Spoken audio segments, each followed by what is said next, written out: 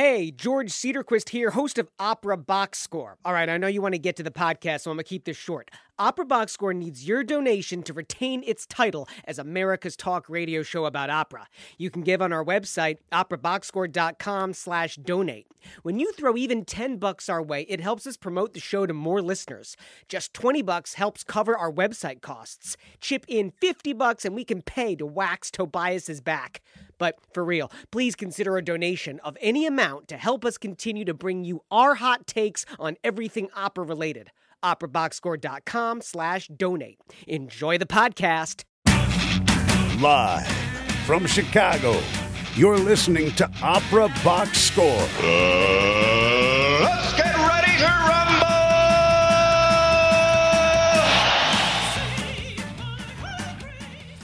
Wherever you are, however you're listening, welcome to America's talk radio show about opera, period. I'm your host, George Cedarquist, joined this week by co-hosts Tobias Wright, Matt Cummings, and Weston Williams. We are live on WNUR-FM Evanston, Chicago. 847-866-WNUR is our number in studio. You can give us a call, live on air, get your opera voice heard. What's your opinion on what we're talking about tonight? We got a great show. 847-866-9678. All right, tonight we induct our first composer into the OBS Hall of Fame. Find out who I'm going to tap to join the glorious ranks of our past winners. But first, the OBS Summer Opera Festival road trip continues. We teleport to upstate New York and talk to Christopher Powell, Director of Artistic Initiatives at the Glimmerglass Festival, about what's happening there this summer and why the sound of breaking glass is a good thing. Plus, 9:40 p.m., I guess I'm on Mountain Time. 9:40 p.m. tonight, 2-minute drill. Everything you need to know from the past week in Operaland and our team's hot takes on those stories. We got a great show for you this evening, and we have the great Tobias Wright in studio. I'm here. George, did you happen to watch any of the British Open, the third golf major of this year? I mean, it is in Britain, of course, Scotland, but I'm not much of a golf guy, no. So Tiger Woods did have the solo lead on Sunday afternoon in a major, which he hadn't had in a decade. And that's a long time to go between almost winning majors. And he didn't win. It was really devastating. He got third place, but it was really exciting to happen.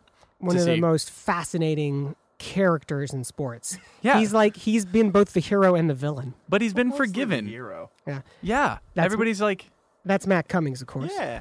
I just think it's fast. Like, he's got some really good karma with the media and the public as a whole that everyone really wants to give him the benefit. Not everyone. I can't speak for everyone. Yeah. But I feel like people give him the benefit of the doubt and really root for him. It's kind of interesting because he did some really awful things that other people have been not forgiven for. Weston Williams is also in Studio 2 over there. Weston, you've been watching golf? I have never seen golf in my life. What is golf? What is golf? Just I the don't understand. You know, you hit the balls around the field. Something like that. Yeah, exactly. Through the All windmill. right, boys, let's talk some opera. Chalk Talk on Opera Box Score.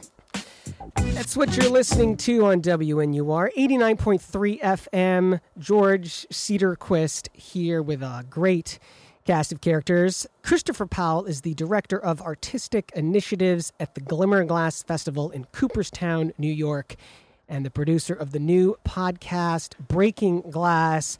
Thank you, Chris, so much for being on the show tonight. Thanks for having me, George. So, Hey, guys, how you doing? Hi, thanks for talking with us. Hello, greetings. So, Chris, first off, have you been to the Baseball Hall of Fame? Of course.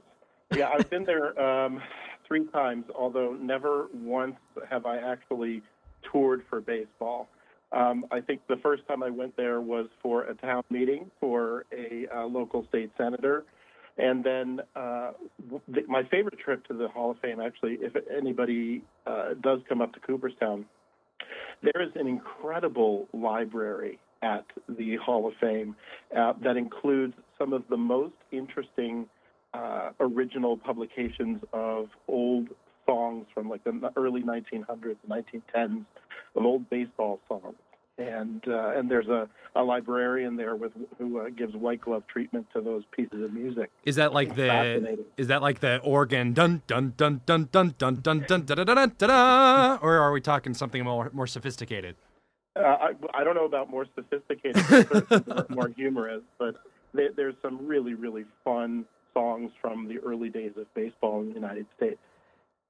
That's even better than Take Me Out to the Ball Game, which must be the classic seventh inning stretch. I can't think of any other baseball songs. Chris, how does Glimmerglass compare, contrast, stand apart from the other major summer opera festivals in America?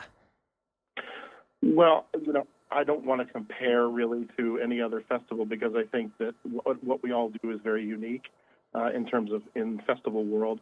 When festivals are doing their best work, then opera wins rather than trying to compete with each other. But what makes us stand out in this festival universe is this massive internship program that we have at the festival, which is, we have a very small staff of only 29 people who are year-round up here in Cooperstown in good weather and bad. And then when festival season starts around Memorial Day, that just blows up to 350 people, including the singers, the young artists, the staff, the seasonal staff, and interns. And it's really impressive to see this consistent level of quality being produced by interns who are guided by some of the best people in the business at such a large scale. And how does your audience overlap with other audiences at other national opera festivals and then more locally for classical summer programming right in that Hudson Valley, upstate New York, Finger Lakes area? Yeah, we are in a unique position. Cooperstown is kind of like an hour and a half too far away from just about everybody else. So the overlap is minimal, but we have a very enthusiastic crowd of people who go to both Santa Fe, let's say, and Glimmerglass. Tanglewood is probably the closest music festival to us, of significant size, and that is only about 90 minutes to 2 hours away. There's very little overlap. The Boston Symphony crowd is a different crowd that comes for opera at Glimmerglass. The classical music scene here in Cooperstown is pretty minimal. We're kind of like the game in town, but there is a small Cooperstown Summer Music Festival that's primarily chamber music. And the museum here, the Fenimore Museum, is really great because they tend to coordinate some of their exhibits with pieces that we're offering on our stage. So a lot of us work together as a community to create a larger artistic experience. Now, obviously, Glimmerglass is kind of a special case because it's, a summer festival as opposed to sort of a traditional opera house kind of setup. Do you find that there are any significant advantages or challenges associated with running a festival versus, what you might encounter with running an opera company? Do you think there's any difference at all? Where do you stand on that? Well, most people that I've heard from think that festivals, just because we have everybody captured up here, that they're going to be stuck seeing all four of our productions. But people still like to be able to pick and choose their poison, so to speak. And I think I've worked in a year-long opera company, and this is the other side of the spectrum in the festival. What I find to be really interesting is they both have their advantages and disadvantages.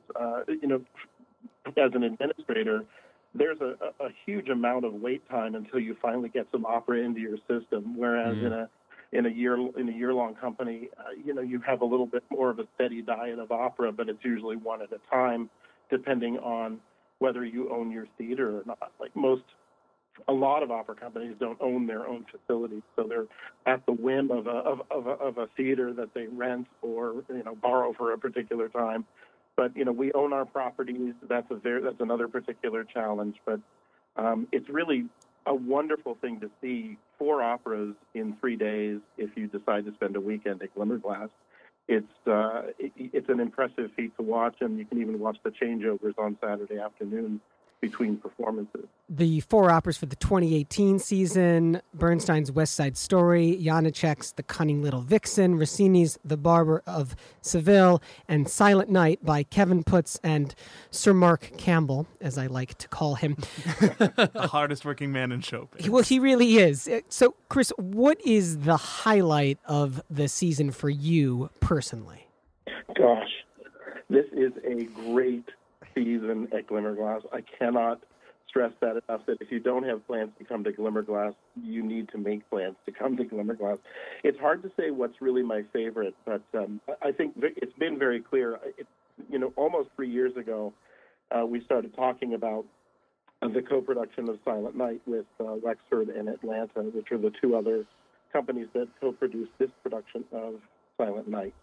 That is clearly my very favorite piece, but every single thing we're doing is so interesting.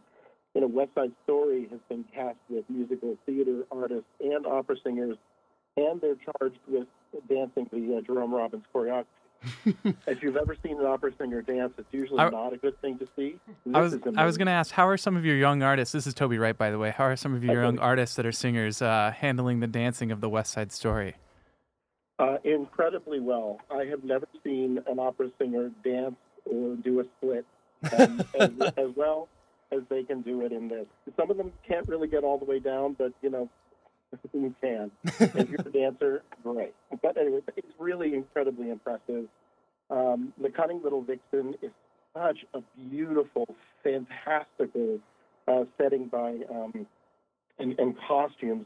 I've never seen anything quite like that. It looks like the stage is turned into like a big wooden tree that takes the center part of the stage. It is incredibly impressive.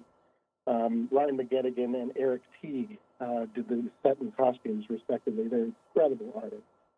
But I'd say for sure that Kevin Putz and Mark Campbell's Silent Night is divine among new opera.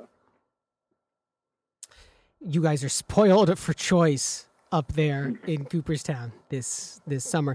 Hey, so Chris, Breaking Glass, this is something that when you and I met at the Opera America Conference last month in June, there was a whole session dedicated to you and the 2 contributors to that podcast, host Paige Hernandez and contributor Tazwell Thompson. Set it up a little bit for us, if you would. This is such a unique idea, and I want to hear you do it justice. Oh, goodness. How much time do we have? Well, you got 30 seconds. Oh, boy. I will put it this way. Breaking Glass is like an umbrella sort of term for the community engagement efforts at Glimmerglass. Breaking Glass has 2 components. One is a series of national forums that are going across the United States. In fact, I'll be at Seattle Opera this coming Saturday to do National Forum number 6. And then the other part is the podcast. The podcast premieres on August the 4th, coming up in a couple weeks here. Breaking Glass started actually with an idea that Francesca Zambello, who is the artistic and general director at the Glimmerglass Festival, she was familiar with a citizen artist fellow at the Kennedy Center named Paige Hernandez, who is a hip-hop artist primarily and educator and choreographer, director. She's more than a triple threat. Francesca approached Paige about writing a hip-hop libretto.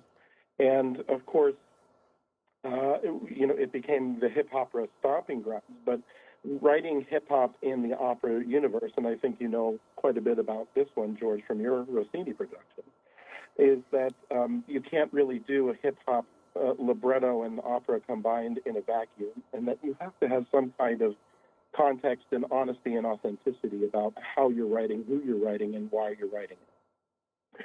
So Breaking Glass was born out of this idea of hip opera, and the Andrew W. Mellon Foundation came forward with a significant grant over 3 years, and 2017 funded the Stomping Ground, and then the second year are these national forums that are going around the United States in 9 locations. And then the podcast is an outgrowth of these national forums, or this conversation about the social issues and equity, diversity, and inclusion that we're talking about. And the Opera America Innovation Grant came forward to help us create the podcast. And that's where it all started taking off. So Breaking Glass is breaking down some barriers to entry for people into opera who might not ordinarily have opera as, being the Western European cultural icon that it is. That's not how most of the universe has actually experienced art for the first time. So we're trying to break some barriers of entry into the opera field. Here's a quick little clip from one of the promo, the trailer, I think, if I'm right in saying, is this is like not even the first episode that we're going to listen to here, right? The first episode doesn't launch till August 4, correct? Mm-hmm. Yeah, August 4th. This is the like a segment of a promo that's out right now on most of the outlets where you can download your podcast. Let's take a listen. In the world of opera, there's a powerful reoccurring image. You probably know it. Someone sings a note so high and so piercing that it can shatter glass.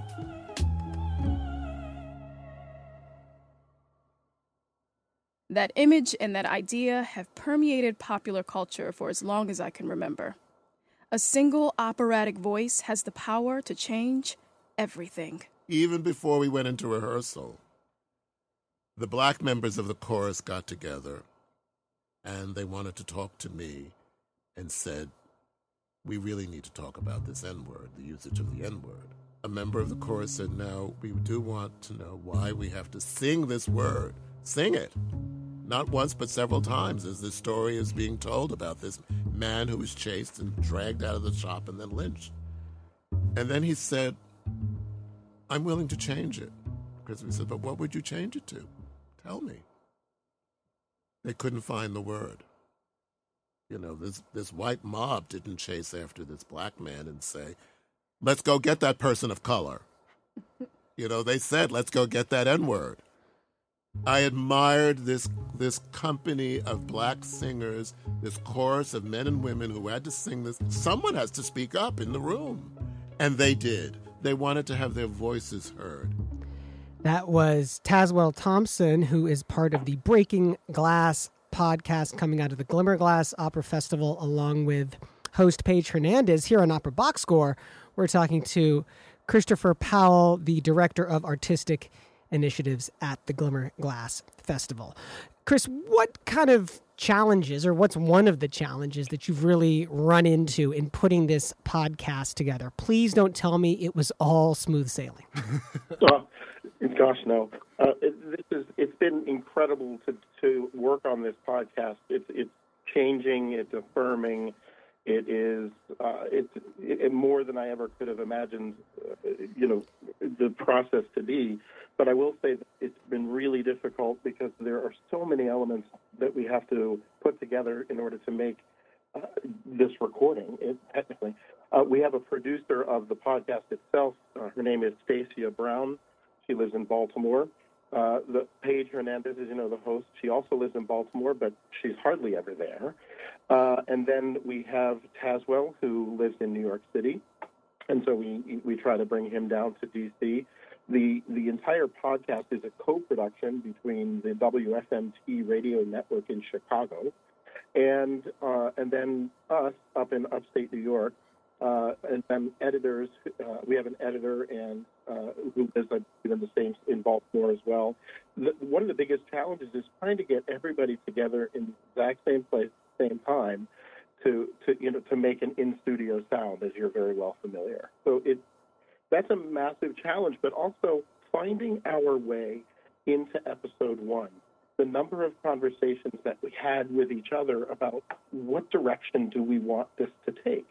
There has to be an opposing voice in the room in order for this to sound somewhat authentic. We can't just be a sounding board off of each other.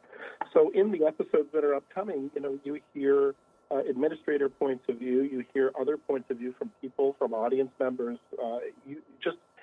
about their personal experiences within an art form that's not exclusively theirs. And it's become a very fascinating and challenging journey. That's great. Chris, this is Matt. I'm wondering, in terms of the podcast audience itself, who is it aimed at? Is there a group or maybe one individual that you really wish would listen to it, or what are you going for with that? We're going for less of the opera aficionado, really, and going for the people who enjoy a really good story. And a lot of times those are opera people anyway, so to speak, the quote-unquote opera people. But really, podcast listeners are very savvy, and they're looking for great stories, openness, something really interesting. That's part of their commute or part of their day. Maybe they're interested in social justice or arts and culture. We're marketing this primarily as social justice and arts and culture. We also have two really incredible consultants that we're working with on this who have absolutely nothing to do with opera at all because they know the podcast universe and they know what people listen to. One is Greta Johnson from the Nerdette podcast and also from WBEZ in Chicago. And Amanda McLaughlin, who has the Spirit podcast, which is fascinating. She's out in New York. And we're really following their philosophies of just tell great stories and just build a conversation with your audience. Chris, before we wrap this up, am I totally insane, or is there not some local beer that was brewed in honor of Glimmerglass or Cooperstown? Without a doubt, you're asking the right guy. Yeah, there was a Glimmerglass brew a few years back from the Ommegang Brewery. Pardon me, they're a Belgian style brewery. Oh my goodness, if you're going to make a trip to Cooperstown, make sure you're going to Ommegang too, because oh boy, you're making me thirsty, buddy. You might have to take an OBS road trip. Christopher Powell is the director of artistic initiatives at the Glimmerglass Festival in Cooperstown, New York. He's the producer of the new podcast Breaking Glass. More information is on our website, operaboxscore.com, as well as glimmerglass.com. Chris, thank you so much for hanging out with us this evening here on Opera Box Score. Happy to be here. Have a great night. All right. Ciao. We'll see ya. Bye. I am just dying to go to Cooperstown now. I mean, I've always wanted to go. I think the Baseball Hall of Fame would be pretty boring, personally. Are you allowed to say that? Look, on did sports you? show? Yeah, no, you can say that. You can say that. You can say that. Did you watch the All-Star game? The All-Star game. There's only one more. Anybody watch the All-Star game? There's only one thing more boring than the All-Star game, which is the day after the All-Star game, when there's literally no sports anywhere in the U.S. God forbid baseball players have a day off, George. Hey, the first composer ever gets inducted into the OBS Hall of Fame. That's next, only on Opera Box Score and WNUR FM Evanston, Chicago.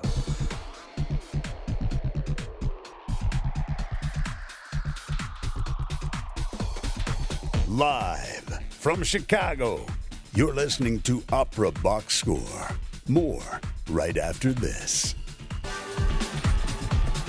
Hey, George Cedarquist here, host of Opera Box Score. All right, here's a tip. If you've recently started listening to our show, you already know there's nothing else like it.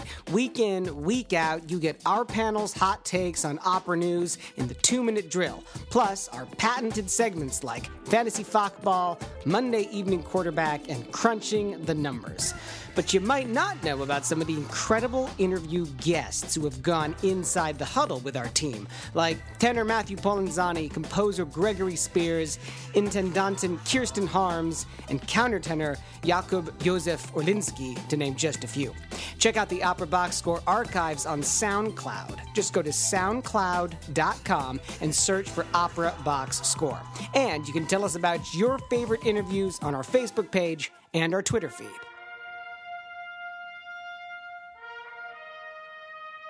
And now, ladies and gentlemen, this is OBS Hall of Famer, our enthusiastic, yet humble, salute to a distinguished opera artist who has gone above and beyond to contribute greatly, distinctively, and with grand significance to the art and honor of opera. Norm Waddell doing the intro there. That beautiful, beautiful intro. It's like inspires me every it's time. a modern day Chariots of Fire. Toby is what it just is. pees his pants, I think. Every time I piddle. It's Opera Box Score and WNUR. George Cedarquist Seriously, though, here. every time it starts, George, I just giggle. It is the best introduction to any segment Monday Evening Quarterback. It's true. Okay, sorry. Thanks for hanging out with us tonight on Upper Box Score. You're welcome. 847-866-9687.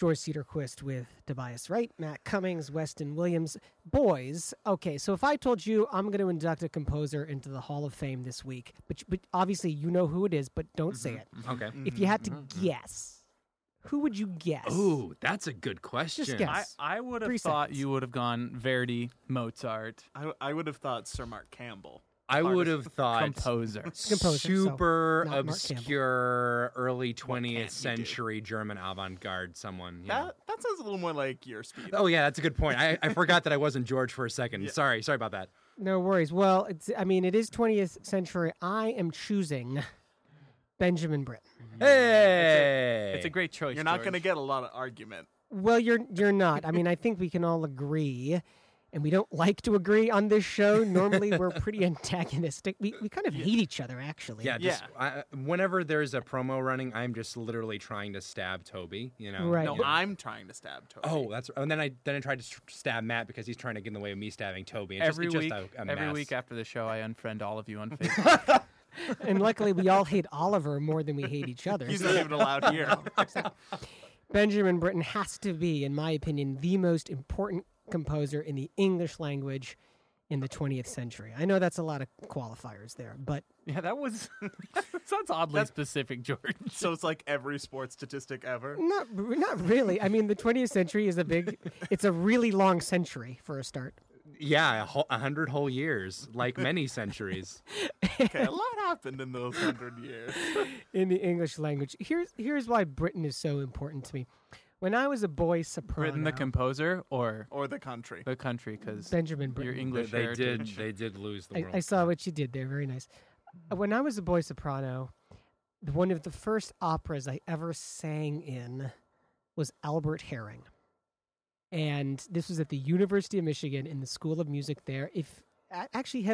Have any of you guys done Albert Herring, Toby, or No. Matt? Northwestern did it while I was here, but I was not You in weren't it. in it, yeah. No, I was too young. There's able to 3 sing it. children that are in the story, 2 sopranos and a boy soprano. Usually those sopranos are played by adults, not always. Sometimes they're children. I guess the boy soprano could also be played by a soprano. It's the role of Harry. But I was so grateful to be in this production. It was directed by Ken Kazan, who is now the head of opera at USC. Now, George, I have a very important question to ask you right now in Take it light of away. this information. Yes. Would you be willing to give us a little taste of your performance from when you were performing the role of Harry in elementary It's school? so funny. Unfortunately, my voice is barely broken since then. If I'd asked you this morning, you could have done it. Now you're just a man soprano. No, dude, my voice is the lowest it is in the morning. you kidding me? It gets higher as the day goes yeah. on. Well, okay. Can Well, confirm. I'll come back to you in 2 hours, and we'll see what we can do. Yes, Harry has a couple great moments in the show, and it's tricky to sing. I definitely remember not getting any of the music right ever. One of the hardest parts to sing is this piece when the 3 children are playing this game, bouncing a ball, where the beat of the ball on the floor provides part of the beat to the nursery rhyme that they're singing. This is what it sounds like. Bounce behind, bounce below, bounce me up to Jericho, bounce me slow, bounce me quick, bounce me to arithmetic. Bounce me high, bounce me low, bounce me up to Jericho, bounce me slow, bounce me quick, bounce me to arithmetic. Bounce me high, bounce me low, bounce me up to Jericho, bounce me slow, bounce me quick, bounce me to arithmetic. Bounce me high, bounce me low,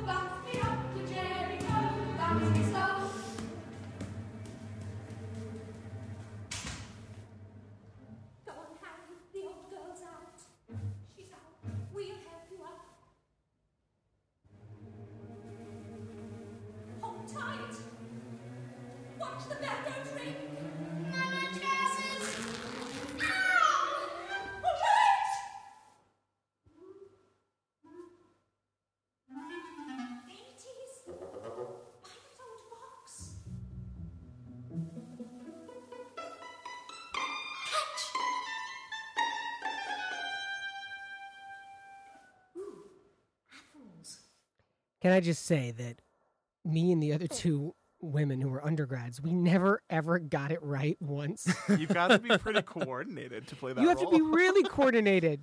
That Yeah. is really hard stuff, man. Yeah. It probably wasn't even right on the recording. No, probably not. Well, yeah. that was studio recording. Even then, sometimes you follow along with the scores and you're like, that is not George, what's how old on were the you? page. How old were you when you did that? Oh man, I was in like 6th grade, I think. Did you have a fro? Oh, totally had the fro. Oh yeah, I'm literally picturing when I was listening to that clip, I was picturing every single part being sung by a very tiny George in just a massive fro, The little orphan and Annie it chorus. really yeah. improved the entire experience for me. That recording was with the English Chamber Orchestra, but that for me that was the start. I had done one other opera role up to that point. We'll save that for another Hall of Fame. But I realized how complex this music was, how humorous and how satirical that piece was. My mother, who's English, just thought it was the funniest thing she'd ever seen because it mocked all these people of the generation above her. The whole piece is about how we grow up and how the generation above us needs to be gotten rid of and woken up and get over themselves, and that the whole story, Albert Herring, this man who comes to life, who becomes a man in the course of this story, she just thought it was the funniest It's thing. too bad I can't think of a single example in modern day that would fit what Good you thing just described. history does not repeat itself. Exactly. Albert Herring from 1947. Britain died in 1976. Billy Budd is, for me, another just seminal work by Benjamin Britten. This is like my dream opera to direct. The scale is so huge, and yet it has this small human drama, or dramas, I should say. It's a very complex piece in terms of its relationships. These human dramas woven into this epic scale. Plus, I'm just really into everything nautical right now. Is this your Pirates of the Caribbean? It is. Continuation? We're on movie 3 now, by the way. Pirates of the Caribbean at World's End. But this is a clip. Directed This by- is a clip of Billy Budd. But this is going to be a clip of Billy Budd. Just to clear things Yes, up. yes. This is John Tomlinson singing Claggart's aria from Act 1. Richard Hickox conducting the London Symphony Orchestra. Handsomeness, goodness, oh, that I never encountered you. Would that I lived in my own world always, in that depravity to which I was born. There I found peace of a sort. There I established an order such as reigns in hell. But alas, alas, the light shines in the darkness, and the darkness comprehends it and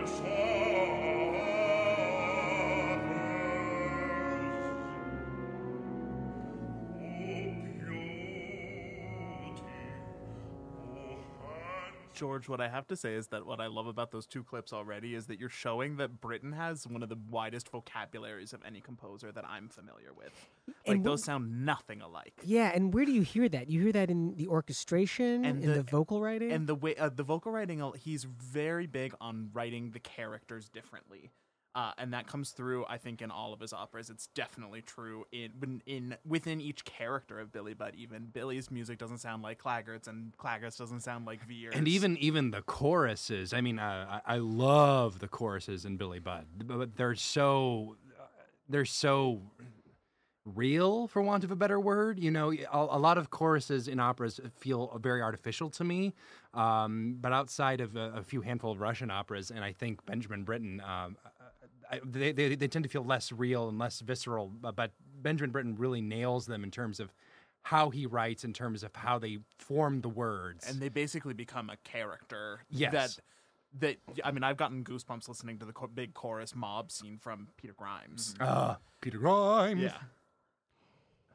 The writing is just, it sets the text so perfectly when you can hear all the words. Every selection of every instrument underneath the text makes it more complex. There's tension between the orchestration and between the words.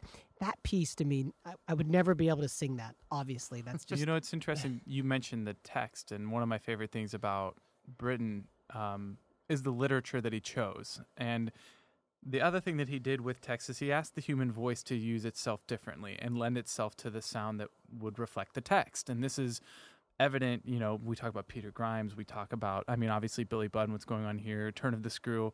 But then you look at some of his non-operatic music. And so for me, I love Britten. And George, I'm glad that you inducted him, but I didn't love Britten when I first heard it because I didn't get it. I mean, I was like, what is this? It's stark, it's cold, it's not lyrical, you know. But then you listen to things like his canticles and stuff that he wrote that was topical about the time period that he was living in, you know, London bombings in 1942. And that's Canticle number 3, and then he did like the Serenades. The Serenade for Tenor and Horn is one of my favorite pieces of music of all time. And he asked the voice to do so many different things that will reflect both the mood and the seriousness or lightness of the text. And it's in a unique way that I don't think, you know, some of the Mozart doesn't do that in my ear. Puccini doesn't really do that. And yes, they ask you to there's sweeping emotions that are present in the symphonic aspects of those music. But with Britten, he really challenges the voice to be used not at its full capacity, like volume-wise speaking, but he asks you to really stretch to its maximum extent. And I think that's a beautiful part of what Britten does. It's Opera Box Score on WNUR 89.3 FM. We're inducting Benjamin Britten into the OBS Hall of Fame. You're absolutely right, Toby. What Britten does for me is that he puts a lot of the work into the orchestra, into those specific choices of instruments, not just to create harmonies or support melodies, but also to tell the story. And I think you really hear that in my last clip that I wanted to pick for the induction tonight, which is from The Turn of the Screw, which he wrote in 1954. It's based on the... Henry James. Thank you. I was going to say Herman Melville. That's Billy Budd. Yep, exactly. You got it. Yeah. I've done that before on the show. This piece... Okay, first of all, boys, have any of you seen the show? I have. Only Weston's seen video, Oh, never yeah, live. Video for me too. I but it's saw one of my the favorites. made-for-TV version, which is a delight. This piece is a delight to direct. It's tricky because we all have different definitions of what this piece is. Is this a horror story? Is it just suspenseful? Is it a ghost story? Is it real life? How sexual should it be? And when I got the chance to direct this, it was definitely erotic. I would say that. And we went to that place of eroticism between the two children. And we went to this place of ghostliness, and the production that we did took place in a Victorian mansion where the audience moved through the different rooms of the house to watch this drama unfold. The beginning of Act 2, which is when the two ghosts, Peter Quint and Miss Jessel, meet alone for the first time. I don't think we've seen them, just the two of them together in the opera up to this point, have this duet or call and response called Soliloquy and Colloquy.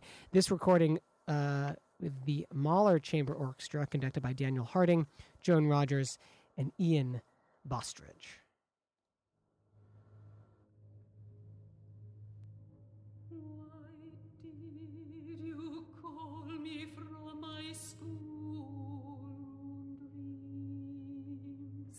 I call, not I. You heard the terrible sound of the wild swan's wings. Cruel, why did you beckon me to your side? I beckon, no, not I. Your beating heart to your own passions lie. Betrayer, where were you when in the abyss I fell? Betrayer, not I. I waited for the sound of my own last bell. And now what do you seek? I seek a friend. She is here! No, self-deceiver. Quit! Do you forget? Do you forget? Quint.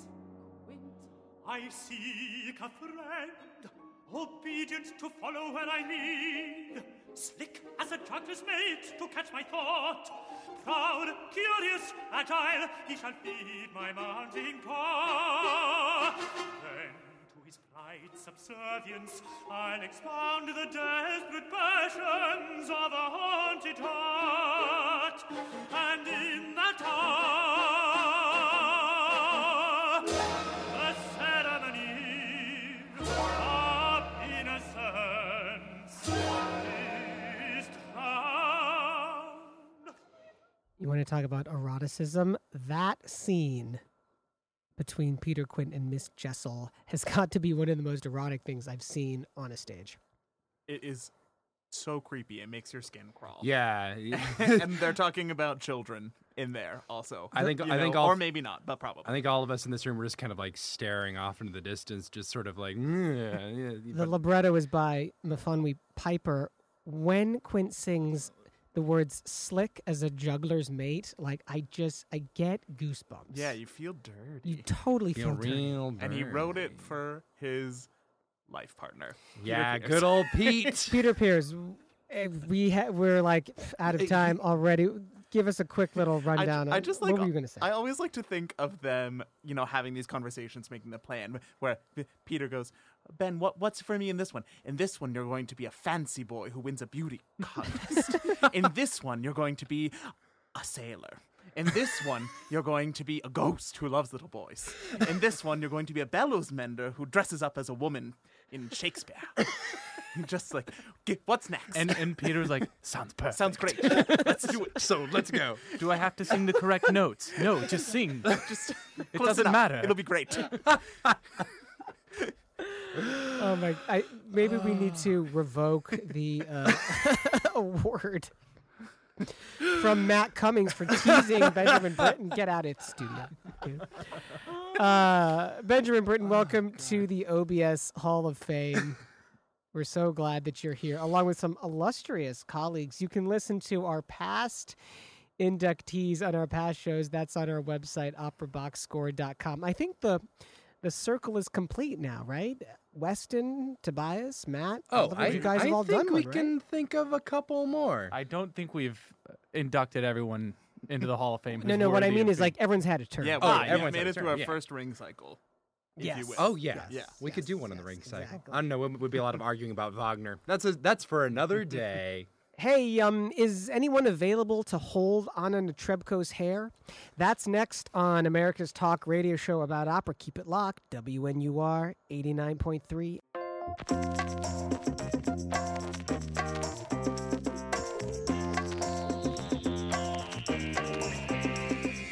Live from Chicago, you're listening to Opera Box Score. More right after this. Hey, George Cedarquist here, host of Opera Box Score. So, we call ourselves America's Talk radio show about opera. Why? Because we are. With an ever-growing base of fans subscribing to the OBS podcast and a stadium full of listeners tuning into our live broadcast, we are in the ear holes of the opera audience you want to reach. Want to promote your opera-related service or event? Or propose to the Barahunk in your life? Maybe you just want the sound of your name memorialized on air by our announcer, Norm Waddell. Anything's possible.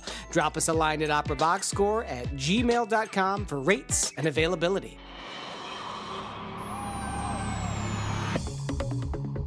This just in, the 2-minute drill. Time now for the fastest headlines in opera news. Italian mezzo-soprano Cecilia Bartoli, artistic director of the Salzburg Whitsun Festival, is bringing Rossini's L'Italiana in Algeri, with herself in the title role, to the Salzburg Festival this month.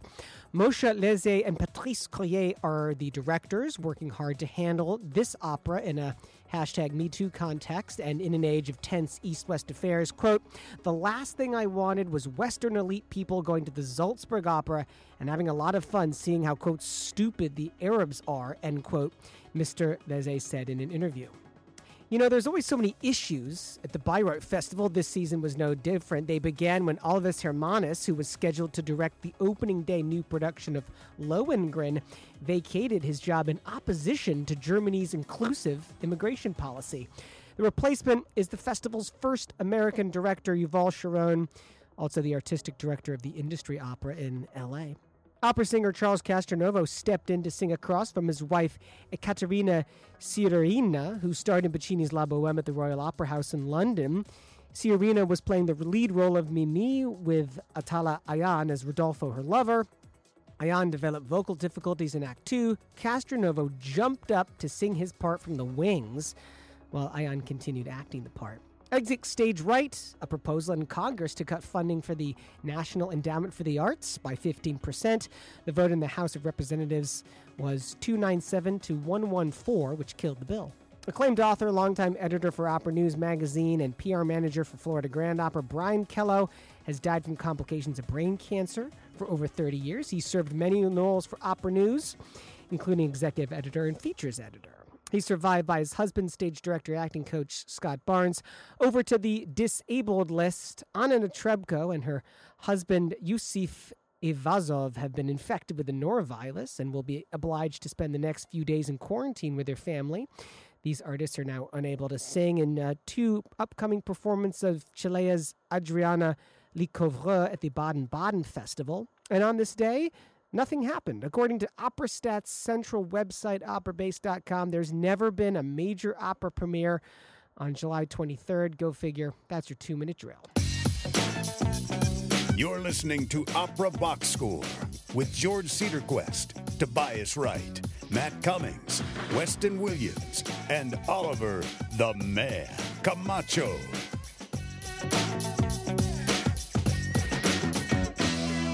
That is what you're listening to. All right, Opera Box Score in your ear holes. George Cedarquist here on WNUR 89.3 FM. Number in the studio, 847-866-9687. Let us know what's on your opera mind. Tweet us at Opera Box Score. Hanging out tonight with Tobias Wright. Man, I try not to get too political on here, George. But he just grabbed the mic. He absolutely did. But that article about cutting funding for the humanities and the National Endowment of the Arts, it made me so angry when I read the quotes from the representative who says that the Trumpsters need to have their day to be heard. Well, they have. And then to read that article was just infuriating. And there was 113 different Republicans. There was one Democrat from Texas who also voted to cut the funding. But this wasn't to cut the funding. He was saying that he wanted to meet Trump in the middle because Trump wants to defund it completely. But regardless, that was an infuriating article. And it's more about politics. Who are these people? I mean, we talked about this on the show a couple of months ago, but most of the funding for a National Endowment for the Arts goes to doing educational programs. It's the most short-sighted, political, stupid. I can't fathom it. It makes me want to punch a puppy. In terms of, you want to break down to a pie chart and see what goes to what, the amount going to the arts is hilariously minuscule anyway. But that's not what matters about this debate. What matters about this debate is that people get the appearance of being tough. They get the appearance of wanting to cut back on pennies of our budget. Now, obviously the motion was overturned. They did keep this particular cut from happening. And they were like, "Oh, this is a big step forward." And I was like, "Well, keeping it at the level it is just unacceptable. How can we get it going in the other direction? We need more of this. We don't need just the same amount." I never understand, but people act like the arts is not an engine driving the economy. Hospitality and arts and entertainment and services is a huge sector of our economy, and it's growing more and more. And And why can't we invest in that? Yeah. I don't. Sorry, it's gonna be hard. I got really mad. It's gonna be hard to get artists to disagree about the facts of the facts of this article, but I'm gonna say that the debate was not about the money. The debate was not about the arts. The debate was about looking tough and getting headlines and giving Trumpsters their day. Yeah, disgusting. Absolutely disgusting. Yuval Sharon, the first American to direct at the Bayreuth Festival. He's a winner of a MacArthur Genius Grant, 39 years old. Here's what's interesting to me about Yuval Sharon is that he has openly, actively promoted this idea that the opera world should follow along with what contemporary theater has done and reconfigure the classics. Sharon's argument is that something like Shakespeare, to reorder Shakespeare, to insert other pieces into Shakespeare, to mess with Shakespeare, nobody would bat an eyelid. Why can we not apply those same principles to opera? And of course, he's absolutely right. We've talked about it on the show before. In Europe, what they do now with opera is they are deconstructing the art form. They've constructed it over the last 400 years. Now they deconstruct it. We're still constructing opera right now. It would not hurt us to deconstruct opera. His approach to say something like Puccini's La Bohème, this is in the article from the LA Times, is he proposes doing the piece backwards, starting with Act 4, then doing Act 3, Act 2, Act 1. Have you guys actually thought through this? So we talked about it.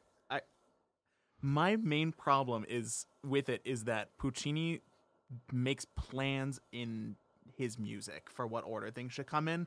Like there's callbacks of music in Act 3 that refer to things that were supposed to have already happened. And when you watch it in the order that it was intended, that's one of the things that tugs at your heartstrings, as you hear that motive that you don't even necessarily know that you recognize, but it does remind you of something. But Weston and I discussed, I actually really agree with you, Matt. Weston and I discussed, though, the excruciating pain of watching Mimi die. Sorry, if nobody's seen Bohème, Mimi dies. Spoilers. Also, if you've never seen Rent, Mimi doesn't die. Oh, double spoilers. But then to end the show with the duet at the end of Act 1, it's not horrible. Like theatrically, I think it'd be that kind of phenomenal. works actually, and there is something to be said for doing something new with Bohème, which I contend is probably the most overplayed piece in the entire repertoire. And doing something new with it is something that I would be interested in seeing at least once. We I can don't know if it'll update work or it and not. do it in Rogers Park, Chicago. Yeah, we'll put it on right here. You're all cast. You're all in. I'll direct. George will sing. Here, I will definitely not sing. Nobody wants to hear that. Here's the thing about this idea is that as an idea, I think we can all agree that it's not terribly original, right? Like they've done this in theater. You look at a play like Betrayal by Harold Pinter, where the entire story is simply told in reverse chronology. Film has done things in reverse chronology. So what's new here is not the idea. What's new here, and what I think has merit, is its application to an opera.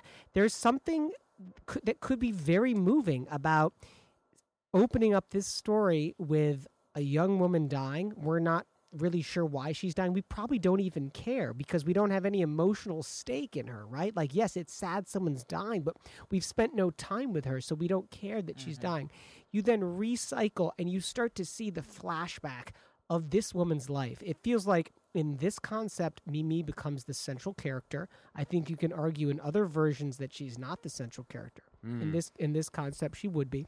Even as the title character of the Bohemian Girl. Yes, that's true. Although you could argue that like they're all Bohemian. They're all the title. Yeah, true.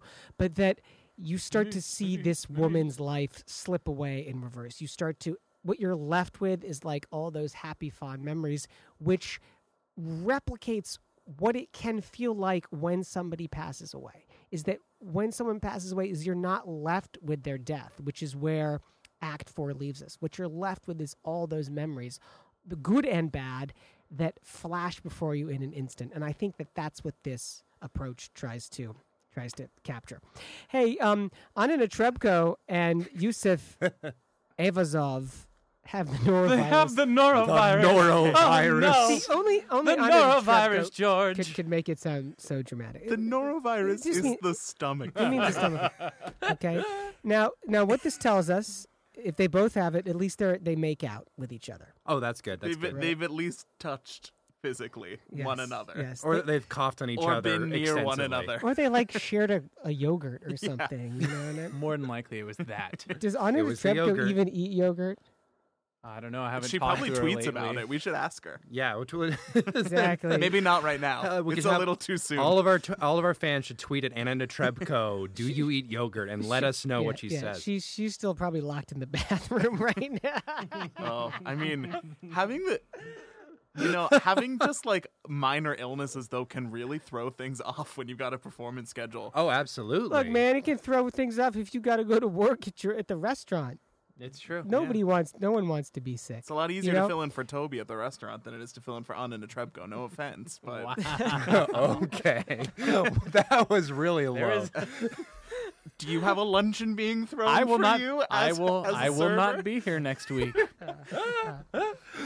When you get a luncheon thrown for you, then we can talk. Matt, the Charles Castronovo story, that was your story.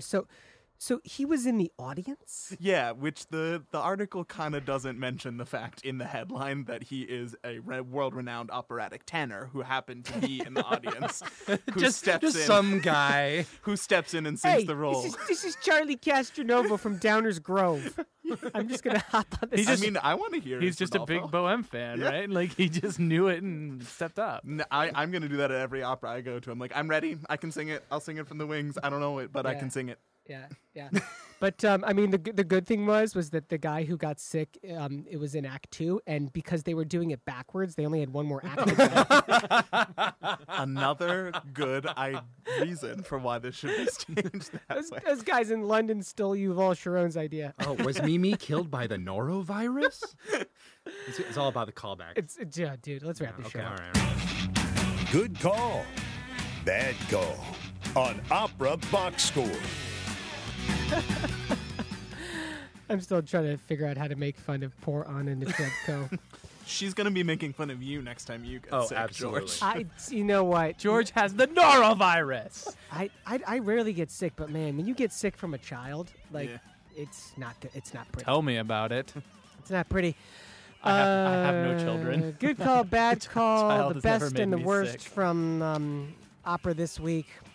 I got one. It's kind of opera, kind of concert, kind of musical theater. Do it. But people in the Chicago area, come check out Leonard Bernstein's Mass this Saturday at Ravinia.